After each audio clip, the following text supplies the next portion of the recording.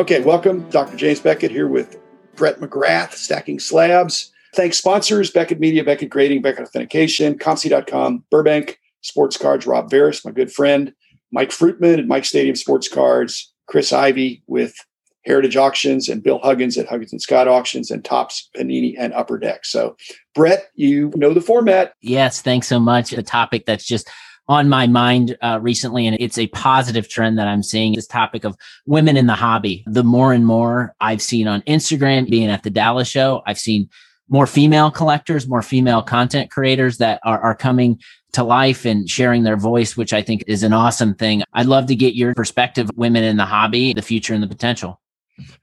Great question. I think it's trending. I used to say less than 5%. I think it's moving toward 10%. And I think that's healthy. I don't think everything has to be 50-50, but the Hobby Content Creators Dinner at the last Dallas show had 26 people there, content creators, 3 women. So 3 women, 23 dudes. That's more than 10%. I think it's going to increase. But like I said, I don't think it's ever going to be 50-50, but the hobby ought to be welcoming to anybody that wants to participate. It should be no discrimination. The discrimination is based on whether you can pay for what you want. Women's money spends just as well as men's money. So, okay.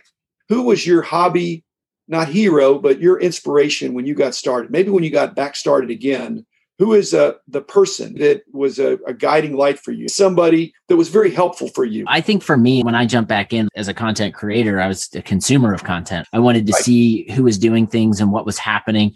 And the first thing that stands out for me, just you asking the question, because I have a relationship with him. I've spent a lot of time in Dallas with him, was just Chris McGill, who was doing the House of Jordans podcast at the time, who now is a co-founder of Card Ladder. The way he was talking about the industry and the market, he came from a place of abundance, and he was being very helpful along the way, where I just continued to consume his content. And I said, this is someone I want to meet. I want to talk with him. So I just started messaging with him. We built a relationship. He started listening to my podcast. He came on my podcast. He's been on the show more than anyone else. I appreciate his dedication, his mentality. Excellent answer. It really helps to be a smart guy. And Chris is very smart, but he also is helping to build the industry. I really admire that. Your turn. Yeah, I'd love to get your feedback. You hosted a content creator dinner. There's so many types of content. And I'm not talking about like podcast, YouTube, but I think there's just different angles and genres of hobby content that I'm seeing forming in our industry. I think that's good because it satisfies the needs of specific segments. I think that'll continue to evolve, but I'd love to get your feedback. I know a couple of years ago, there's only a couple platforms that were talking about the hobby, and now there's hundreds. What's your feedback on the growth and direction of hobby content? We had some discussion about that. I'm going to do more on this, but my current thinking on it is the expression in the room was some of us are here to educate and some of us are here to entertain. I think it's actually a lot more complicated than that. If you're educating in a boring way or entertaining in a way that's fluff, that has no content that's helpful, you probably have to do both. And that's because of the second part of your question, is that it's all of a sudden a pretty crowded space now. I try to listen. I try to keep up with what's going on. There are not enough hours in the day. I can listen at double speed, and there's not enough hours in the day for all the YouTube, especially on YouTube, but also even the podcasts. I don't like to do that because I think all of them have value, but you're almost forced to rank them. And you're going to be ranking them on education and entertainment, maybe some other things, because like you said, with House of Jordans, Chris and Christina and Josh, and there's a bond there. But it helps that they have really good, helpful content and they're on the cutting edge of some things. But there's lots of others. I don't like to have to make the call. Back in the day, especially with our magazines, we didn't have a monopoly, but we had a very strong market share. But there were other imitators too. And hopefully we were in first place in the collector's eyes. But crowded space, educate and entertain. If you're doing that, you develop a following and you're helpful, as you said. Excellent question, Brett. Okay. What tip would you give a new collector that you wouldn't give a veteran collector, and vice versa, for enjoying the hobby? What tip would you give a veteran collector that you wouldn't give a new collector?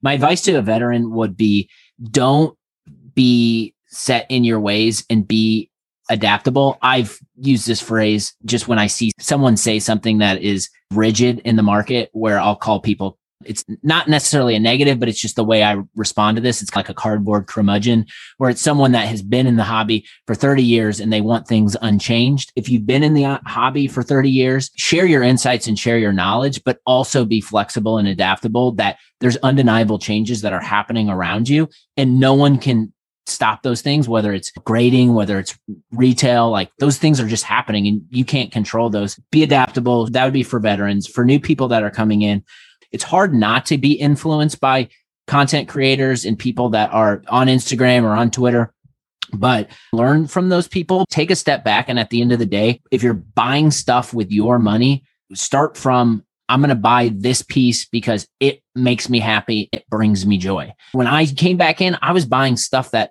didn't necessarily make me happy and give me joy, just stuff that the market, it was hot and people were saying that it was going to make me money. And that's not why I'm here. For anyone new coming in, we all are passionate sports fans. Focus in on players or teams that have made you feel something over the years. The more times people do that and start from that place, the more often people will stay. And I'm in the game with my platform to try to get people to stay. I want people to stay because the more people stay, the more the market will grow and the more value will mean for all of our cards. Some of the episodes that I do that I really enjoy are the then and now kinds of, here's the way it was. I totally agree with you that you learn from the past, but you don't try to perfectly replicate the past. That if you're a veteran collector, don't rain on the newbies parade and say, that's stupid. That's not the way to do it. Or you paid that for that. I used to get that for a penny. Not helpful. So good answer. Your turn.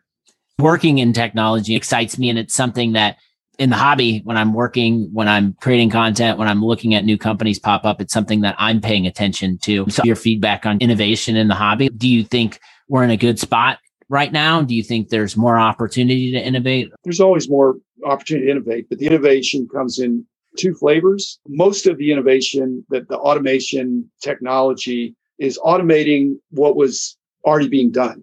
It's just the bots or the AI can do it better, faster, or cheaper. But the really exciting new technology is going to be when things come up that are not even being done at all. It's what I think Nat Turner's going to do. What I would do if I was called into a situation, I'd be thinking about the whole grading process and not just, speeding up the way they're doing it now. That's a good thing. But there are going to be people out there that are going to look at some fresh ways that break the mold.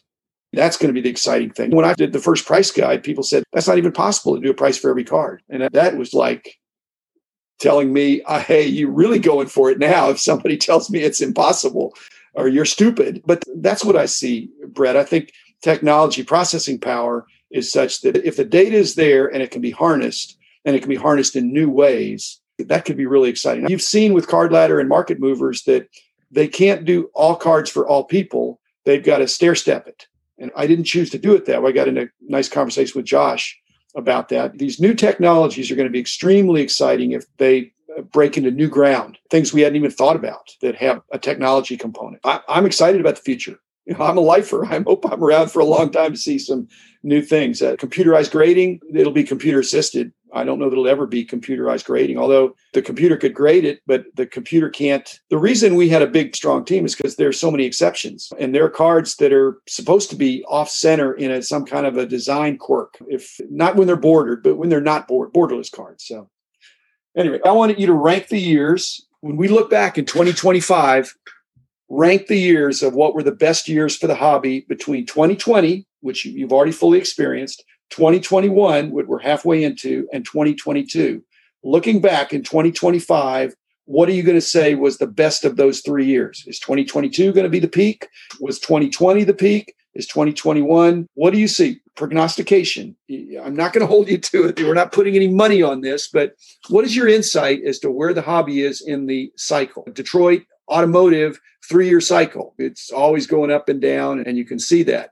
In these 3 years, last year, this year, next year, what do you think? I will place my bet, my personal forecast on 2022. I think 2020 was a miraculous year of people entering things, as they say, going to the moon, people feeling good, people making money, and people thinking I can do whatever I want in sports cards. And it's a cash cow. I think 2021, we're humbling some individuals, myself included, where like any healthy market, we're seeing some retraction. I think with that, we're allowing some deeper thinking with how we want to approach the hobby and what we want to do. I think, mind you, in the background, there's some really smart people that are innovating and creating some really good companies that are going to help support the infrastructure of our hobby. That's happening right now. I think we're in a great place. I really do. But I'm bullish on the future of the market. And you probably could have said any year, and I would have picked the next year just because I'm bullish on the future. I think there's so much, just from being in Dallas and being at that card show, there's so much energy and passion and so many dollars being transacted daily. We've got tools to track that, Card Ladder being a good one that I've used every day. I'm just very optimistic with the future outlook of the hobby. I think there's a lot of good things happening, a lot of innovation. I'm saying while 2021's been good, I think it'll continue to be a learning experience for many. 2022, we're going to hit the ground. Okay. I knew you were going to say that. And this is not a two-part question, but what I was really looking for, Brett, is because I knew you'd have 2022 first, that looking back, that's going to be the best year. The real question is what's number 2 and number 3? Do you think 2021 in hindsight will be viewed as a better year than 2020 or not as good? That's the interesting part to me. We're into 2021. It's more mixed. 2020 was a rocket ship, but looking back retrospectively in a few years, are we going to see that it built 2021, and 2022? Each one got a little better? Or do you think 2021 is the adjustment year? I think 2021 is the adjustment year. And I love this year that we're in because I got to be honest, I'm doing more learning and deep thinking and understanding because of some correction than ever before. If I'm looking at those years, and I'm not saying 2020 was a bad year. Hell, it was the year I started stacking slabs and started meeting everyone. But there was so much happening, the pandemic, and we were all at home. And there's so many narratives around why the hobby was the certain way. But everyone was riding this high. It didn't allow for the deep thinking and the problem solving that I'm finding myself doing this year. That's how I'm thinking about it. Like an outlier. Okay. Yeah. Okay. Your last question.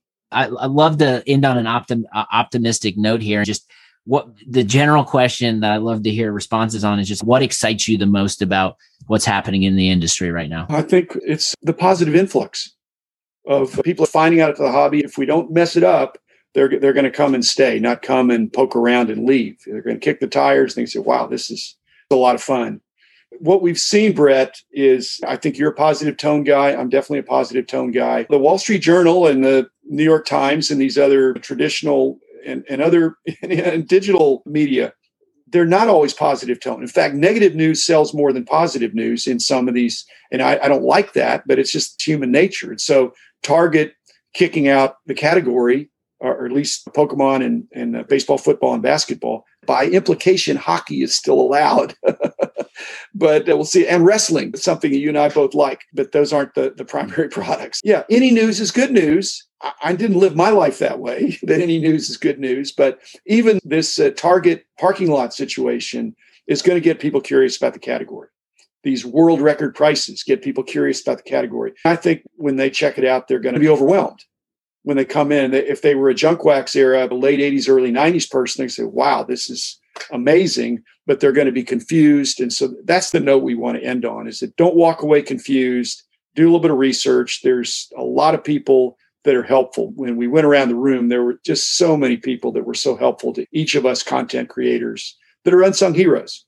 If you're throwing it out there and being helpful, I think it's a benefit to us. Like I said, more customers is increasing demand. So it's self-serving, but in a helpful way, and sharing the enjoyment that you have. I really enjoyed this, Brett. We'll do it again sometime, and keep up the good work on Stacking Slabs. I'm a loyal, subscribed, regular listener. So enjoying that. So thanks, everybody. Thanks, Brett.